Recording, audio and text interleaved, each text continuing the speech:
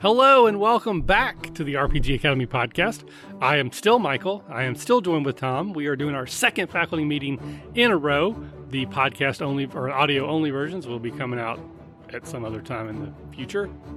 But we've been so long since we've done these, we thought we'd just double up and do two at one time. Two of them. Because we are just crazy like that. And this time, I am hosting our stream, so we are not going to drop out. Because believe it or not, Michael's internet is actually worse than the hotel that I'm staying at. The hotel's Wi-Fi. The hotel's Wi-Fi. It's actually really good. Yeah, that's sad. So we actually had problems with our internet today where, I'm not kidding, at one point I did a speed test and my download was 0.4. That's so it was pretty slow. Less than one. It was less than half of one. So we called them. There was actually an issue. They came out and fixed it. So we're fine. So now I'm getting upwards of like 100 download, but we are maxed at 7 up. Like that is all we're allocated. I was like, can I raise that? And they're like, no. So even when its internet's working perfectly here, the best I can get is 100 down and 7 up. And that's not a whole lot of streaming bandwidth, so continuing to possibly be an issue. But we're going to press on tonight. Tom's going to host, not a problem. This is going to be faculty meeting number 134, Synergy Session with Tom. So we're actually going to do a Synergy session, which Tom's never done with me before, which should be super exciting. Never done one. I'm super I'm super excited for this, but then also I'm like, oh my word, it's gonna be so bad, but. So before we get to that, though, the point of these faculty meetings, as always, are for Tom and I to have a conversation, and we hope that it's somewhere in this conversation, something we say will be a nugget of wisdom that you can take back to your table and your group. But we understand that the opinions we share and the advice we give will not work at every table every time. But there is one piece of advice that we do feel is pretty universal. And Tom, what is that one piece of advice? If you're having fun, you're doing it right. That is correct, sir. So no matter what game you're playing, the system or edition, what rules you use, don't use, or misuse, as long as you and your friends are having a good time, you're playing the game correctly. That's right.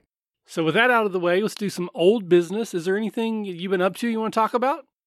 Other than prepping for a catacon stuff, not too much. I've just been super busy with running the one-shots at Woodburn Games, our local game store.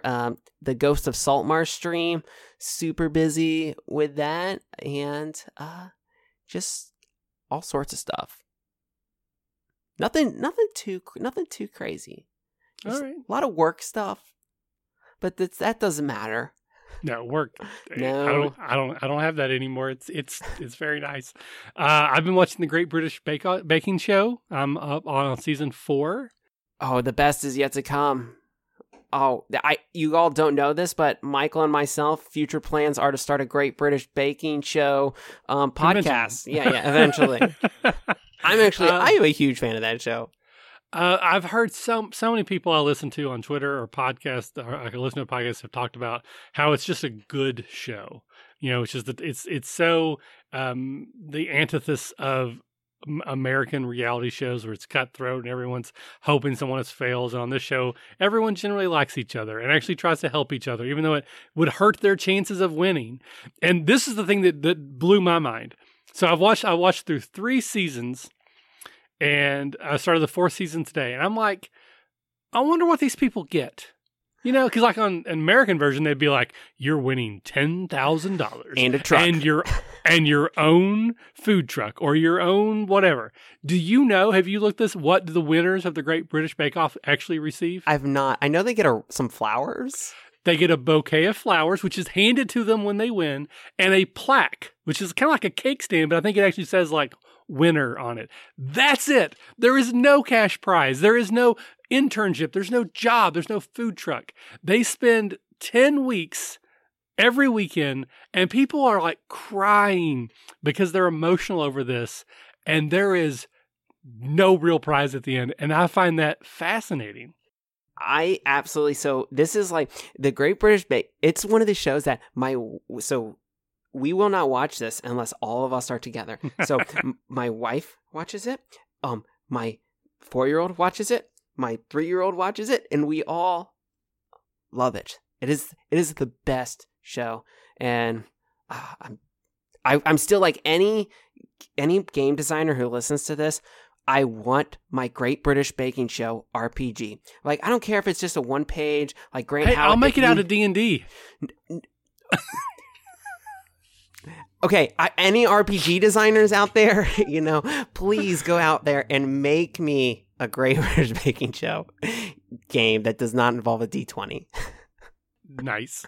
Okay. I also watched Joker last night. I went to the movies and saw Joker, and I was hearing a lot of like positive buzz before it came out. Again, it won like the Golden Lion in the Venice Film Festival, and people were talking about it's Oscar worthy. And then after it came out, a lot of other people started saying it's like, it's okay. I'm not sure it needs to exist. So I had gotten a lot of mixed messages, but I went into it with hopefully a clear mind and an open heart, and it was okay. I think I did like it. Those are the types of movies I usually have to watch more than once because there is just so much hype and expectation going in. But Joaquin Phoenix is an amazing actor. I don't think even the people who don't like the movie from what I've seen, have said he's amazing in it. It has an amazing cast. It looks very good. It has a very good soundtrack and cinematography. So it's good to look at. It's interesting. I think Joaquin does an amazing job. I think when I first heard they were going to do this, I'm like, do we need a Joker origin story? And as much as I did enjoy the movie, I still think I'm a little bit like, did we need a Joker origin story? So I don't know. So have you seen it yet, Tom? You're the bigger comic book nerd than I am. I have so many opinions about this, and I could rant for an hour about why the Joker movie should not exist. I'm not going to. I am not going to see this movie. I refuse to see this movie. All right. I am of the mindset that I can only take small doses of pretentiousness in my comic book movies. And this goes back to the whole idea of what experience do you want in a superhero in that genre? That is a certain experience. Taxi Driver and The King of Comedy are another experience. So, and then the other thing, Martin Scorsese the other day, he said that Marvel movies are not cinema. And so I'm like, okay, man, whatever you say. So no. So the Joker is the what makes the Joker great was back when Batman was first coming out. You had Penguin, Riddler, and then I believe it was Mr. Freeze as well, who had origin stories before the Joker. So they had these origins, but the Joker, he came out and there was nothing. He just existed, and it went, I think it was like 30 something years before they even hinted at an origin story. So, the Joker sounds to me like this would be a great mini-sode for our patrons to enjoy. Yeah, if you all just subscribe to the Patreon, and you will get my Joker hot takes. So many.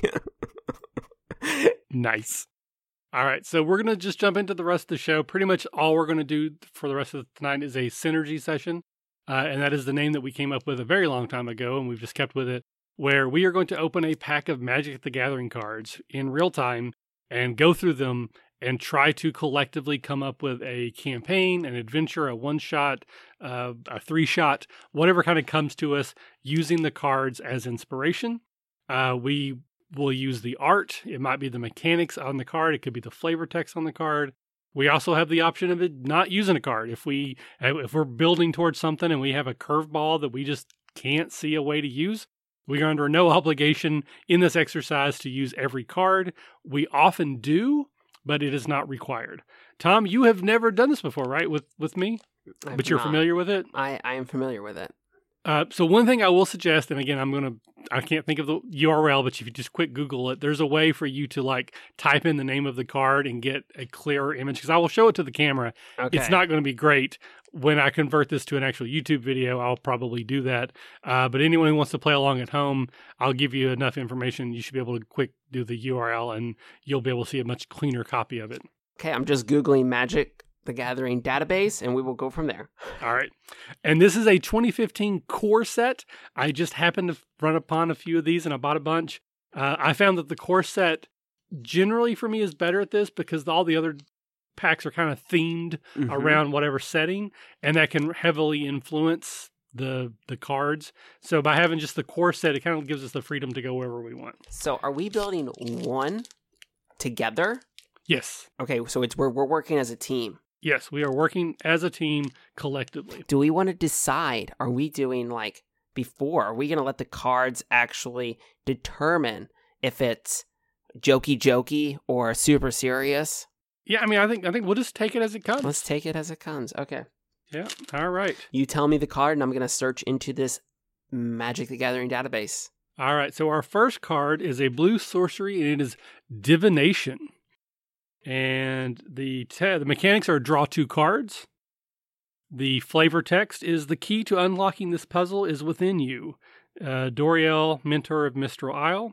And the image is of what appears to be a male, maybe dwarf, maybe human, pulling spectral keys out of a sort of a basin. Almost looks like a pensive from the Harry Potter series. It's like a ghostly image of keys coming out.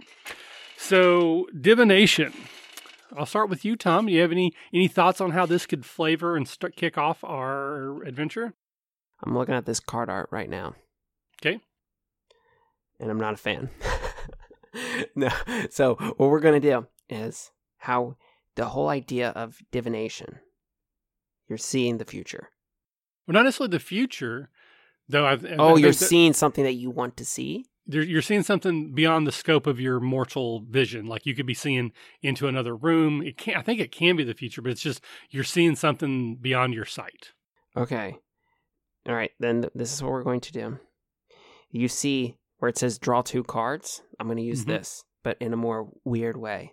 Okay. Those 2 cards are going to represent 2 people, and you're doppelganger. So what you see, all right, is we have a group of. This is all about a group of very selfish individuals, all right? Okay. And then what they see, they want to see what is most important to them so they can go find it and search it out. And when they look into this divination pool, they see doppelgangers of themselves, showing them their true selfishness, but then also there's somebody else who's like me. A world where a double of you can exist. Okay. So in our world, there is an event of some sort that they are drawn to. Is this like a movie situation where someone puts a quarter in the divination machine and it spits out your fortune like in Big? Or is this someone, is seeking out knowledge? Like they have a feeling and they go to a person and like, hey, will you divine, like read my palm situation? Like how are they getting to this? They're getting to this by putting a quarter in the divination machine. Okay. It's a place where people can go to see what they want to see. All right. So I think let's lean into that. So we're in a D&D world. So maybe there's some sort of festival or fair. And as part of that, there are these different booths and, candy corn and caramel apples and that kind of thing. I like funnel it. Cake. But like our adventurers or our characters go into one of these tents and it's one of the things where it's probably like a 2-headed calf, but they're saying it's like some sort of crazy monster. And one of the events is to get your palm read or to like you gaze into a crystal ball and generally there's nothing there, but our characters actually see something. And I'm going to twist yours a little bit. They see themselves. Okay. Not realizing now that it's maybe a doppelganger doing something that they don't know why they're doing. So maybe they are committing murder. Maybe they are running away from a monster. Maybe they are breaking into some place. And maybe some of the cards later will tell us that. But they see themselves doing a thing. I like it. Which could then be the doppelgangers or it could be them. We'll see what comes up ahead. Is that cool with you? Yeah, I like it. All right. And again, anyone in chat now or in the future that wants to play along, Short Man Ian jumped in that Madame Eva, I guess is the name of that, either the quarter thing when Big or... No, it's from Curse of Strahd. Oh, okay. Because I've seen that thing multiple times. I have not read the Curse of Strahd, though. It is a very good module. Okay. So our next card is a creature. It's an elf druid. Okay. It is called Elvish Mystic. Okay. I'm sure there's only one elf druid magic card. Well, Elvish Mystic is what you'd want to put in there. Elvish? Okay. Yep. Oh, wow. You tap it to add 1 green mana to your mana pool, and the flavor text is, life grows everywhere. My kin merely find those places where it grows strongest. So for me, my initial connection, or initial thought here, again, following along that same thread, is that there is an elven or an elvish mystic who's running that booth. And maybe they're like a con man, maybe they don't really believe it, but this seems to be something that's true. Or maybe they do know what they're doing, and it's like that the Oracle in Matrix tells them, this is not this bullcrap, I don't know what this is, to set them on the journey. So this would be an NPC that they would meet. What do you think about that? I like it, and I'm going to add to it. Okay. That's what this is about. Yes, and yeah. So the whole idea of life grows everywhere. They meet this elvish mystic. This elvish mystic is this druid has anything that anybody sees in this pool.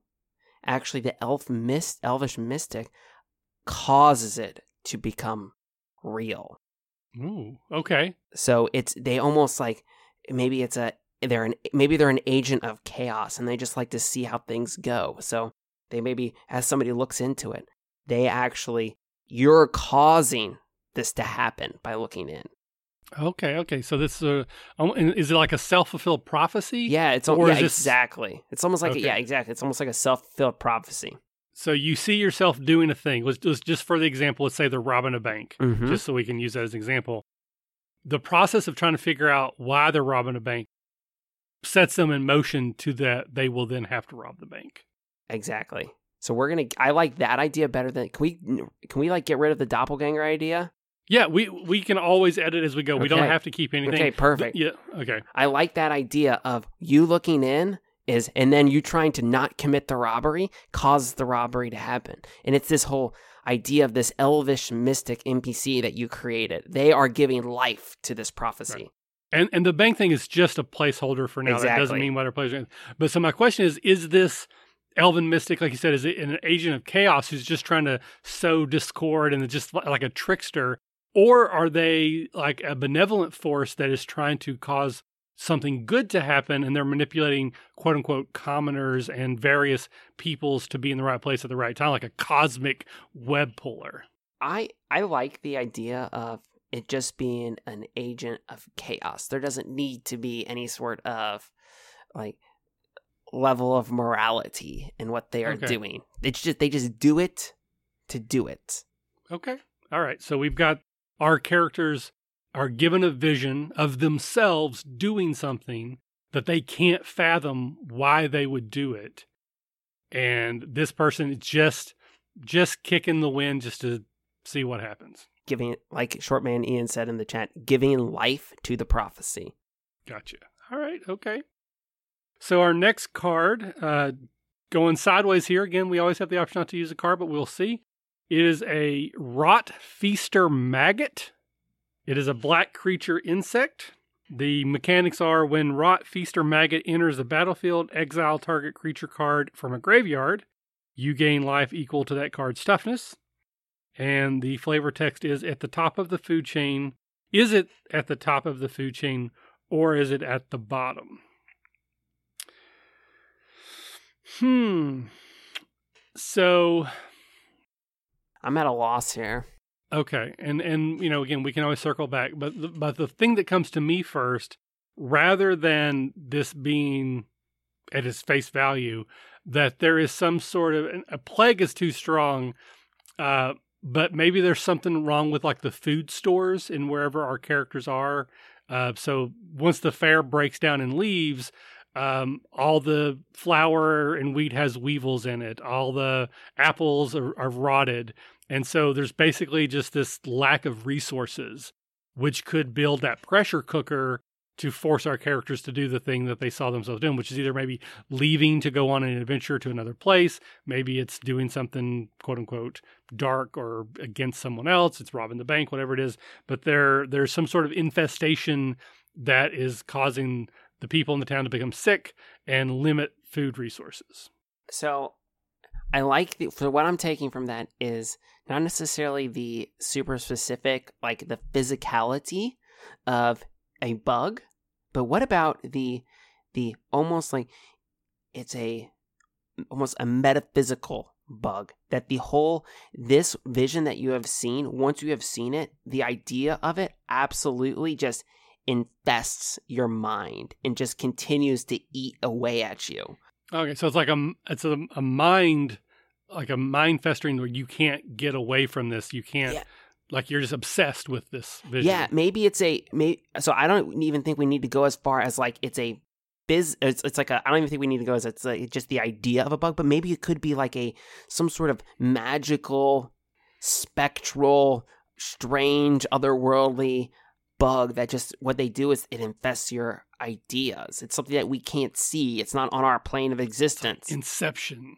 Yeah, exactly. It just Inception. Gets into your head. And now the only thing that you can think about, you are driven to either just stop this thing from happening or to make sure that the vision that you saw is fulfilled. So I definitely get the feeling this is probably like a one-shot, because I can see this is, again, I use the word railroady. Like it's almost like we're putting a geas on the players. Like, you have to deal with this. You cannot ignore it within the terms of D&D. There's a compulsion forcing you and your character to pull the threads on this, because you will go crazy if you don't. And I don't like the idea of doing that with established characters in a long-term campaign.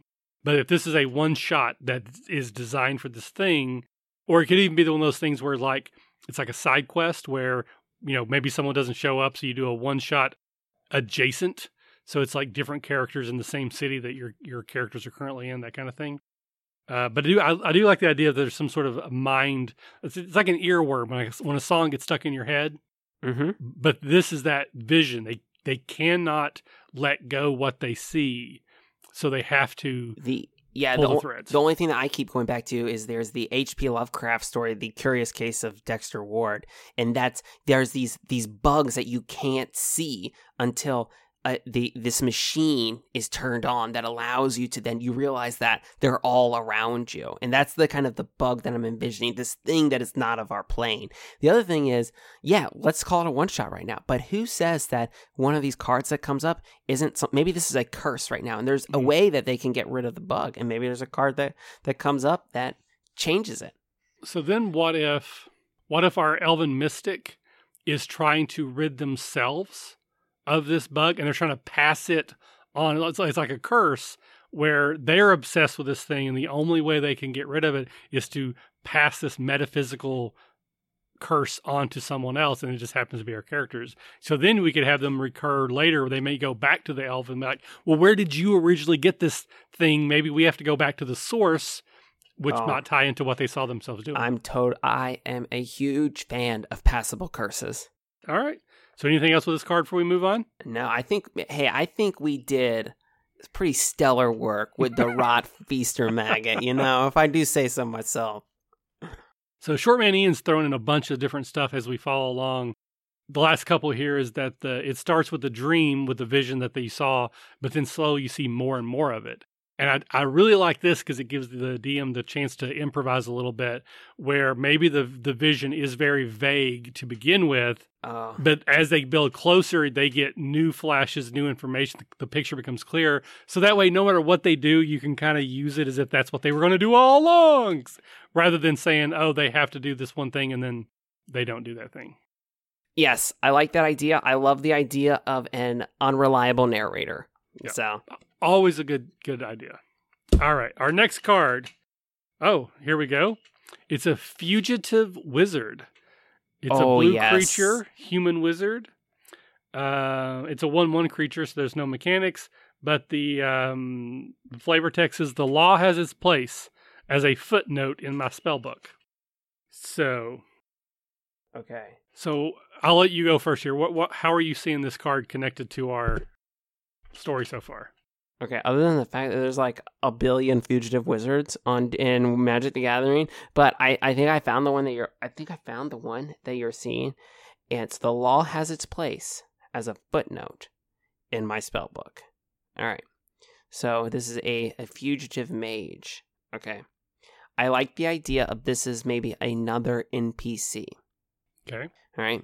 In this NPC, what they're trying to do is they are trying to, they can almost sense this curse, and they're this character that is hunting down this curse. So maybe this is a NPC that is there to either help the players get rid themselves of the curse as the characters step out of the tent, or as the players leave the tent. This is maybe the next person that they run across. Maybe it's somebody who wants to help them, or maybe it's somebody who wants to destroy them because they realize that, hey, these are the people with the curse. And it can go either way depending on how the characters interact with this person. So how about this? Very classic movie scene. Our characters are about to walk into this tent. This person comes out very quickly and bumps into them very rudely, and you get the sense that they were upset about something. The player characters are put together. Wait, maybe the same thing happened to them, and that's why they were upset. And it gives them someone to find and say, hey, are you having the same issue we are? And maybe they are, maybe they're not. Could be even such a situation where maybe they know something, but they need help doing a bad thing. And they have to like, oh, I'll help you, but you have to do this thing for me. Fetch quest, rob the bank that we've been talking about. Oh, yes. Self-fulfilling prophecy. Everybody loves an NPC that is going through the same exact problem as the players. Give them both the same motivation. So yes, I really like the idea that they bump into this character just before they go in the tent as this character is coming out. And this is a person for them to track down to get more information from, which you, again, as the DM, you can leverage that however you want. They have the same thing. They have the same motivation. They know how to get rid of it.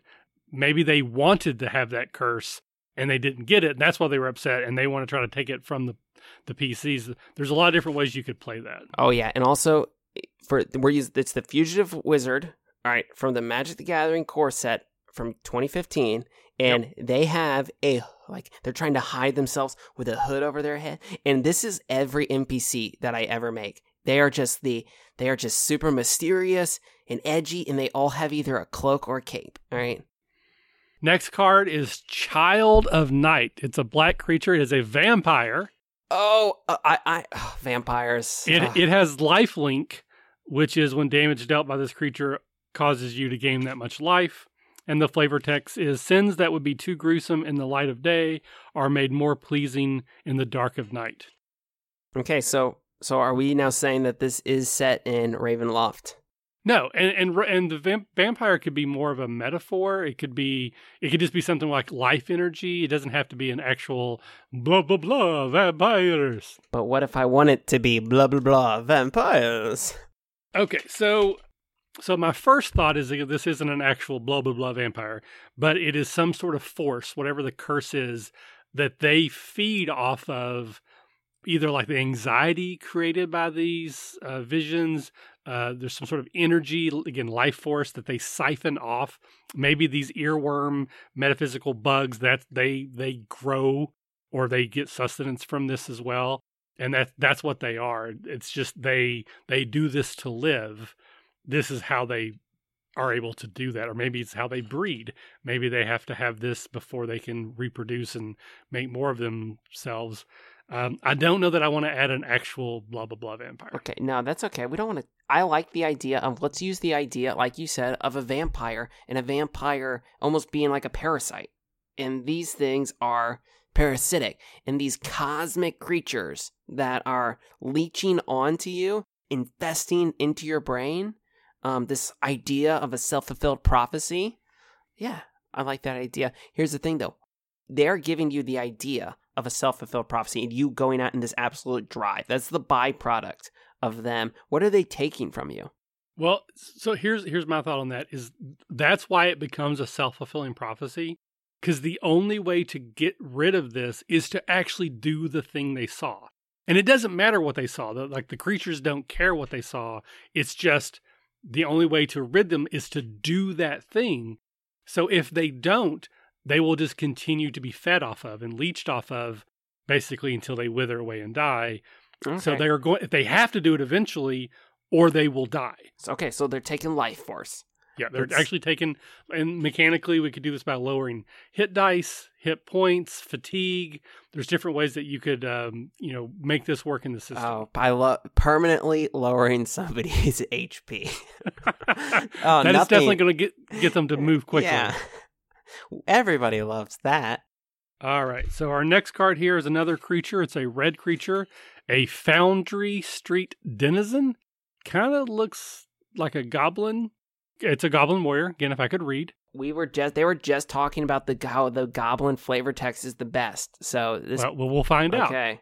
So the mechanics is whenever another red creature enters the battlefield under your control, Foundry Street Denizen gets +1/+0 until end of turn. And then the flavor text is after the Foundry Street riot, Arrestor Holbein tried to ban bludgeons, which inevitably resulted in another riot. Don't ban the bludgeons. So I'm going to jump here just because I have a thought. Yeah. Again, I'm always open. I think this is an NPC who is willing to kill our characters to stop the growth of the mind worms. Okay. So they are aware of it, and they are now chasing them. So either they complete the quest to get rid of the curse, or they take their time and this thing's going to try to show up and kill them because it wants these other things to die and doesn't want them to have time to breed. Okay. I'm going to throw out this idea. Okay. Goblins. This person is a goblin because turns out the only creatures in this world that can actually see these can see cosmic entities are goblins. And so for years, the goblins have been, this is why they have this negative view in the society. The goblins live with everybody. They have this negative, because they're always like talking about how there's these cosmic creatures that are just leeching on people and don't you see them?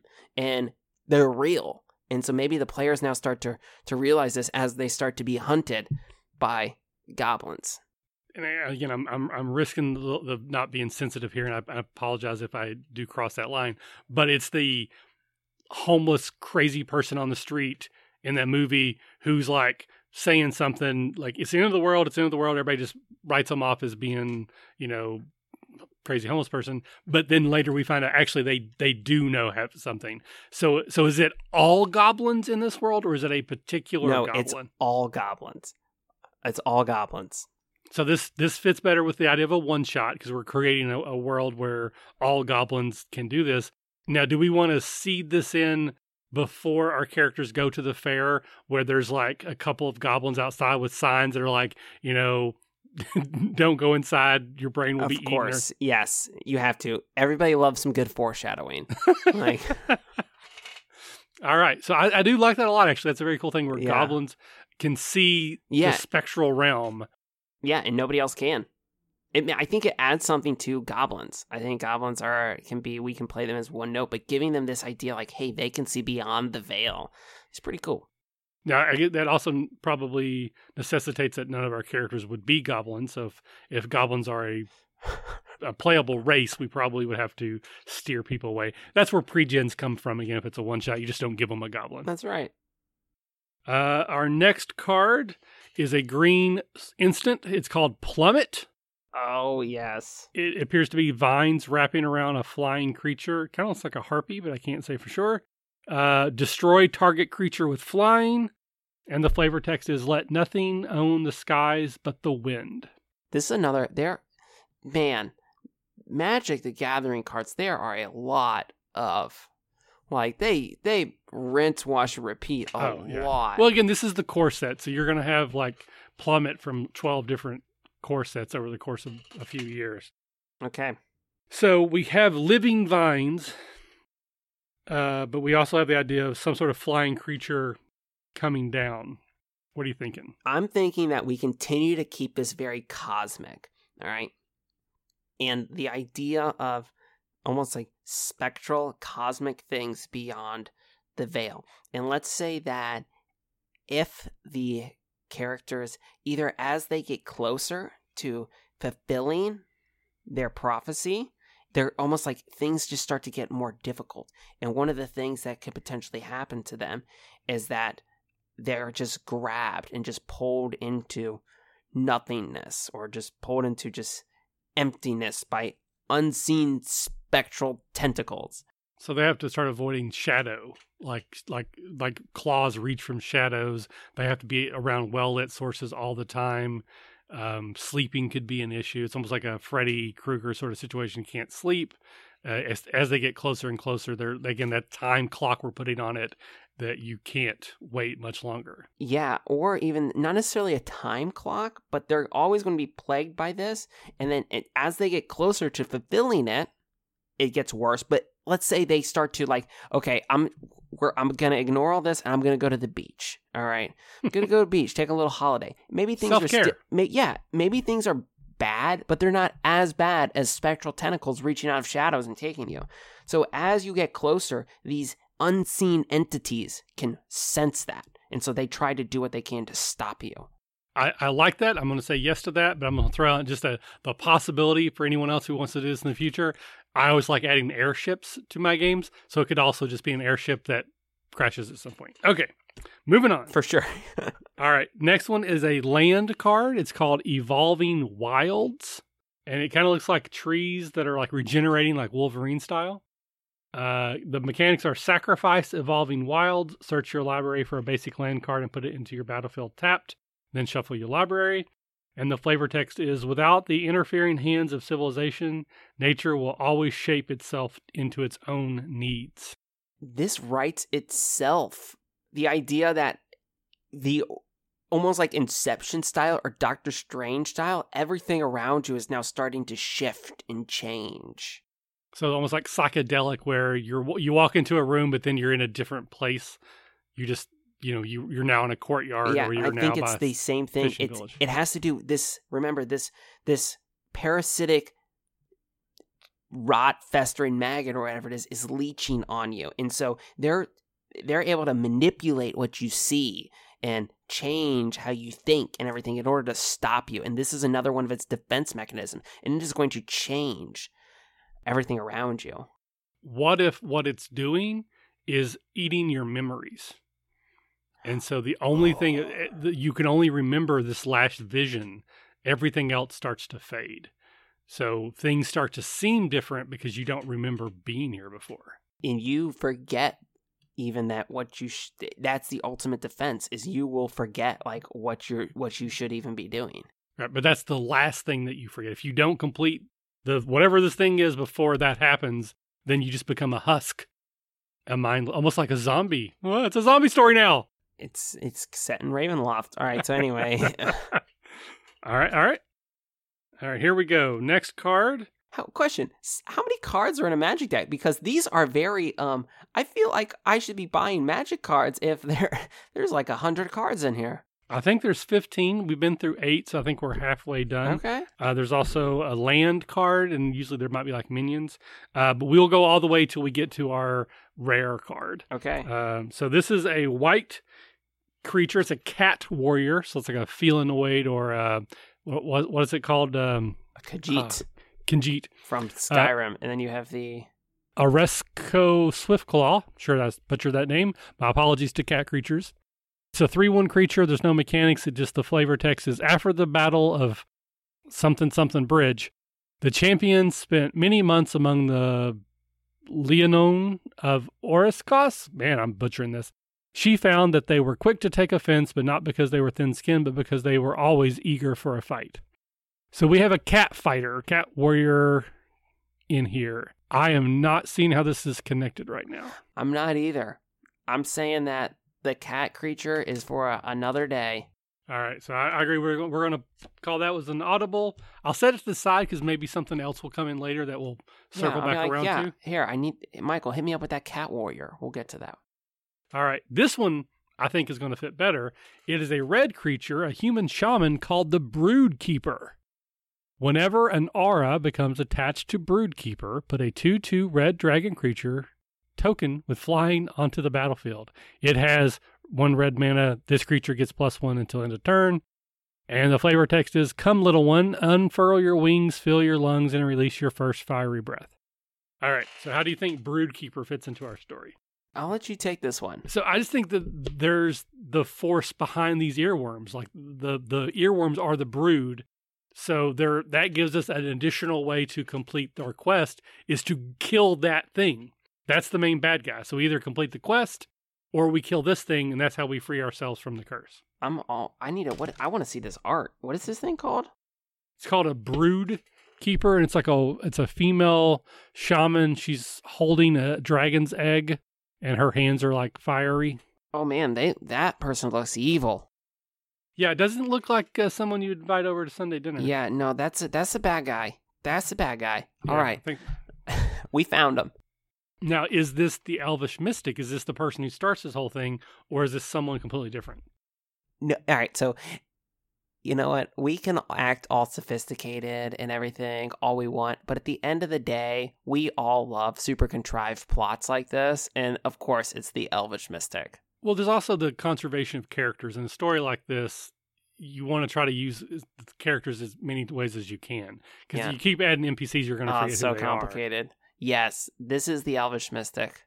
They basically, anybody who comes to them, they give them the infestation in order to allow it to spread. It's all a farce. So the first time our PCs go back to them, potentially, it's I was cursed, I'm sorry, I passed it on to you because that's the only way I could get rid of it.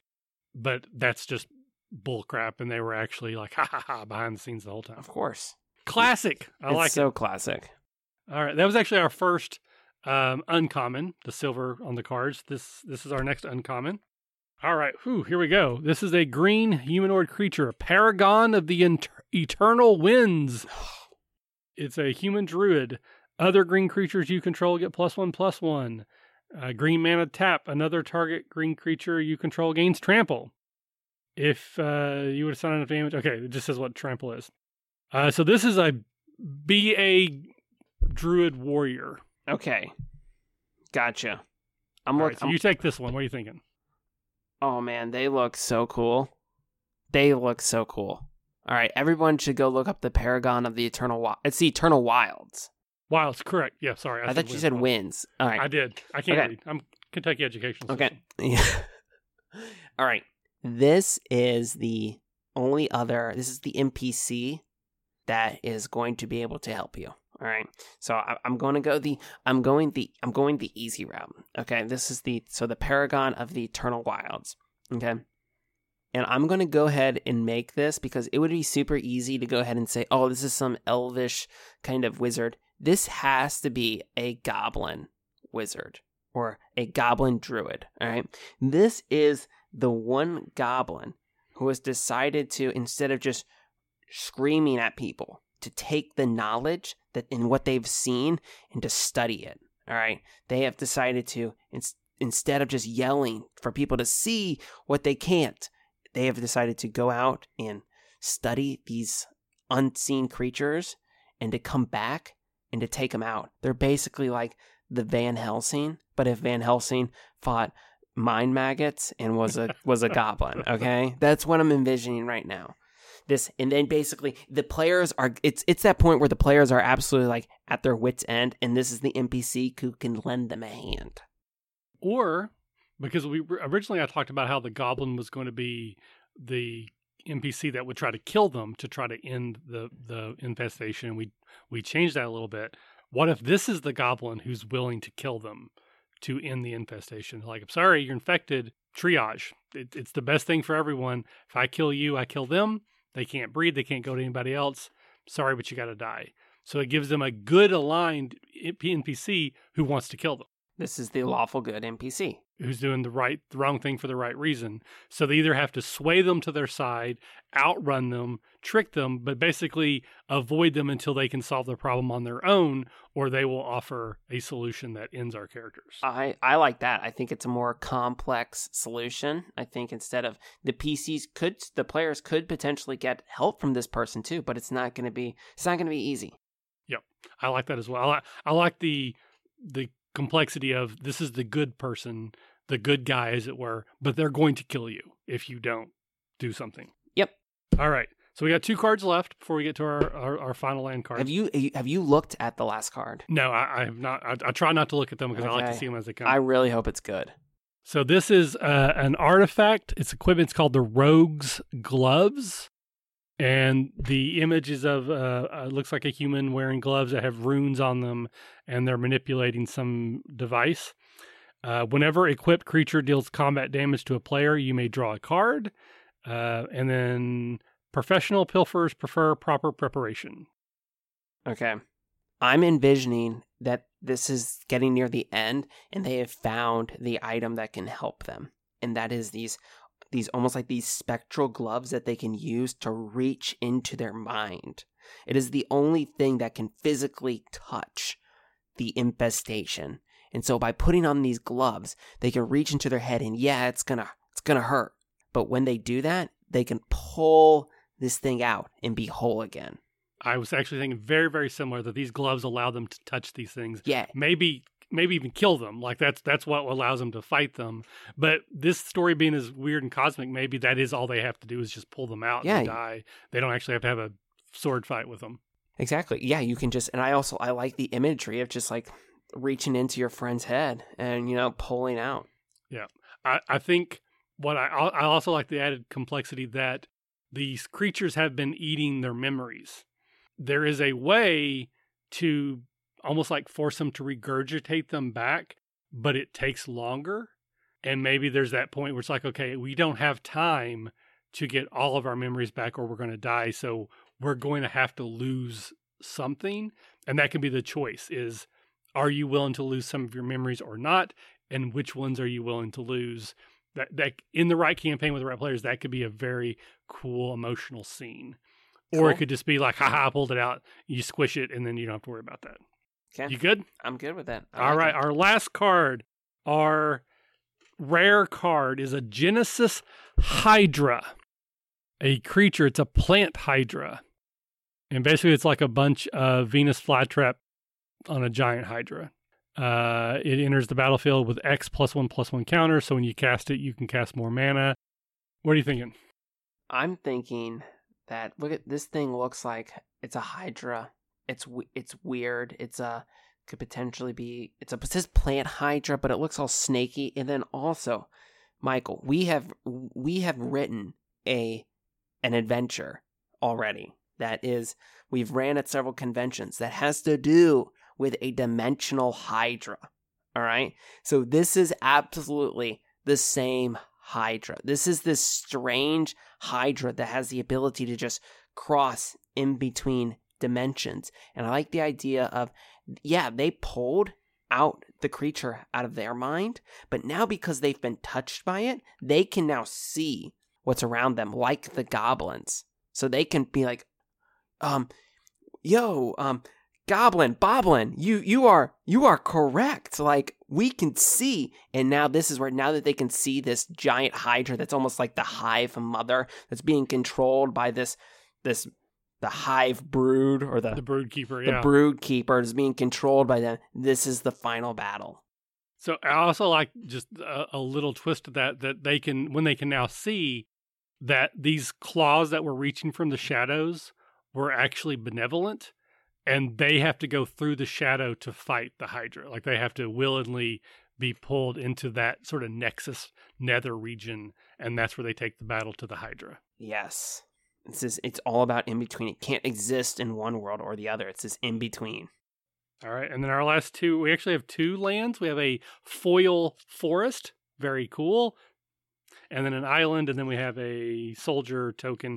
I think we can ignore all of those unless there is something about a forest or an island that you find particularly compelling. I do not. Okay.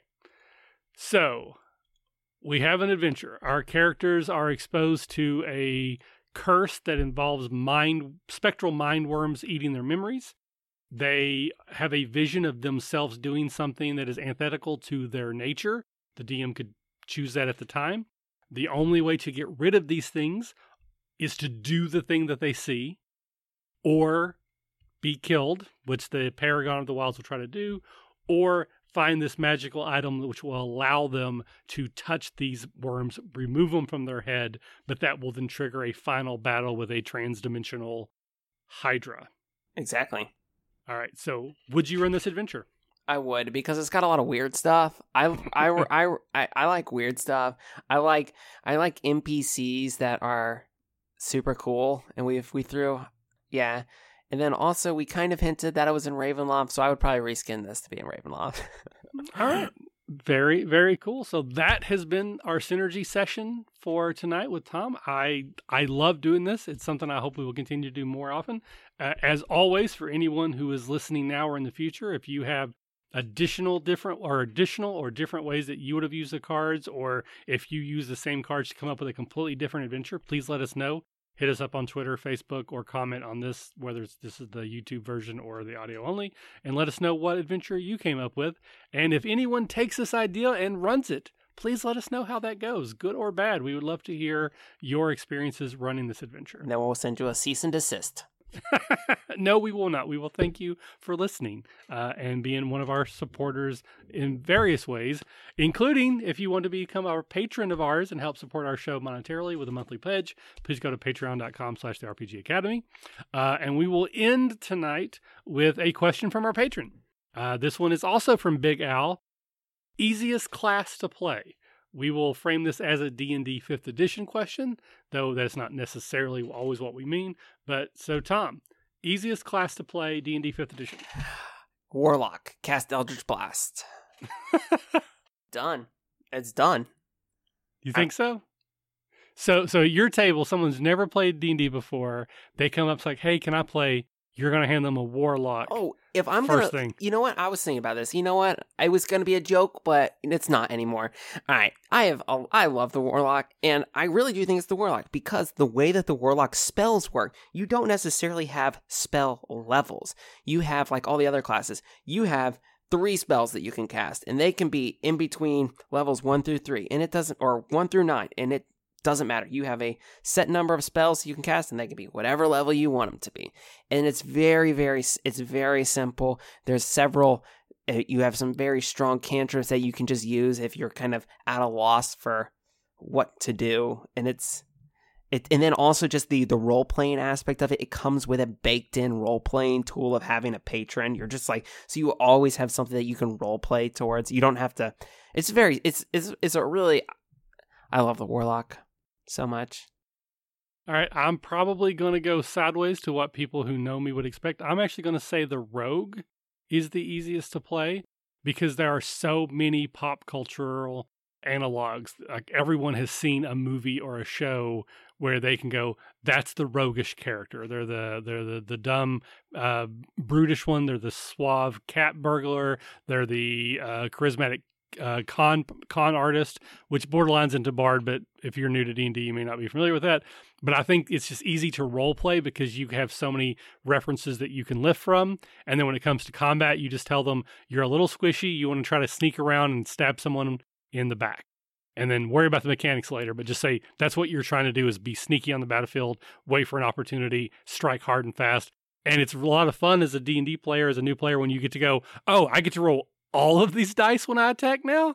That's cool. Yeah, it is cool, except when you have to explain to a new player how exactly sneak attack works, because I don't think really anybody actually truly understands how sneak attack or when you actually can use it. So, well, I will hand wave that anyway. I do like the idea of picking the rogue, just because, like you said, the amount of pop culture references is just it's so easy to just kind of, you're Han Solo, or you're just any other Malcolm Reynolds. You're a ninja. It's just even just simple like that. Whereas a warlock, it's like, what? what is that? Nice. Well, Big Al is actually in chat and says that he appreciates our answers. So thank you so much for submitting the question. I'm glad you appreciate our answers. That is going to wrap up tonight's show. So Tom, before we sign off, where can people find you on the internet if they want to get a hold of you and chat? You can find me at BezcarTom on Twitter. That's where I'm at the most. I'm talking about games, comics. And then if you really want to talk about comics, you can hop over to our Discord channel, where you can ask me any question about comics, and I will give you some sort of take or recommendation on them. Excellent. And as for me, the RPG Academy, anywhere and everywhere. If you find somebody, it's probably me. And you will find me soon at a Catacon, because this episode will probably come out a week or so before, if my timing's right. And I know most of the people actually that are in chat will be there, and hopefully everyone that was in chat will be there. But yeah, it's a lot of fun. But thank you again, Tom. So before I go, what did you think of Synergy Session? I actually really liked it. And here's the thing. I'm incredibly tired right now, but I still felt like the Magic cards gave me enough to work with to really, I didn't have to think too hard. It just kind of, and it's kind of fun. It was an easy way to be creative. And that's the goal, is that if you're struggling for an idea, even if you don't want to buy cards, if you have Magic cards, just go grab like a handful out of your 5-card baseball card box and whatever, and just see what you come up with. I really want to do a one shot now with my home group, not like where we go buy one package of Magic cards and we play a one shot, and we start, and then like every 20 minutes or so I'll pull out a new card and we're just like boom, like that may be kind of fun. I've done not exactly that, but I've done a game where I was very heavily improvising. I had a deck there, and I would just occasionally behind the screen flip it over and go like, okay, and I would use that to kind of help me guide it. And I know Chris Burlew, who's done this with me before, he's actually ran the adventure we created on that episode. Oh, that's I hilarious. believe multiple times at conventions. That's funny. Yeah, no, I just think it'd be cool because if the players know, like they're buying in, they're like, okay, this is going to be weird. We're going to have a match. There's this whole idea. So there's this anticipation. What's next? How is the game going to change? And so, yeah, no, I really like this. It's cool. I mean, I don't want to get into it now, but we could even maybe think of a way that the players control when the card is flipped. Like that's a decision they make. And then that changes the adventure. Like they can turn it over hoping it's an NPC ally. It could be, but I'll think about that for later time. But thank you so much for joining me. Thank you to everyone that was in chat now or is listening in the future. We will do our awkward wave out and say goodbye. But remember, if you're having fun, you're doing it right. You're doing it right. See ya. Bye-bye. Thanks for listening to the RPG Academy podcast. We do this show out of love for the hobby and the desire to be ambassadors, welcoming more people into this community. All of our website content will always be free to use and utilize. But there are expenses related to the show, and if you enjoy what we do here, then please consider supporting us in some way. You can do so as simply as rating or reviewing us on iTunes or your podcatcher of choice. If you're going to purchase anything through Amazon or DriveThruRPG, consider using our affiliate links first, and then we'll get a small percentage sent back to us. You can do a single direct donation through PayPal using the paypal.me/the RPG Academy, or consider joining our Patreon campaign at patreon.com/the RPG Academy. And for a donation as low as $1 a month, you'll get access to lots of extra goodies, including bonus minisodes, invites to monthly one-shot games, one-sheet adventures, and more. Please consider following us on Twitter and Facebook, or join our Discord, where we like to try to keep the conversation going with our fans as best we can, and are always looking to talk and chat more. Or do none of that. Just continue to listen and enjoy our show, because honestly, that's enough. Thanks, and remember, if you're having fun, you're doing it right. We'll see you next time.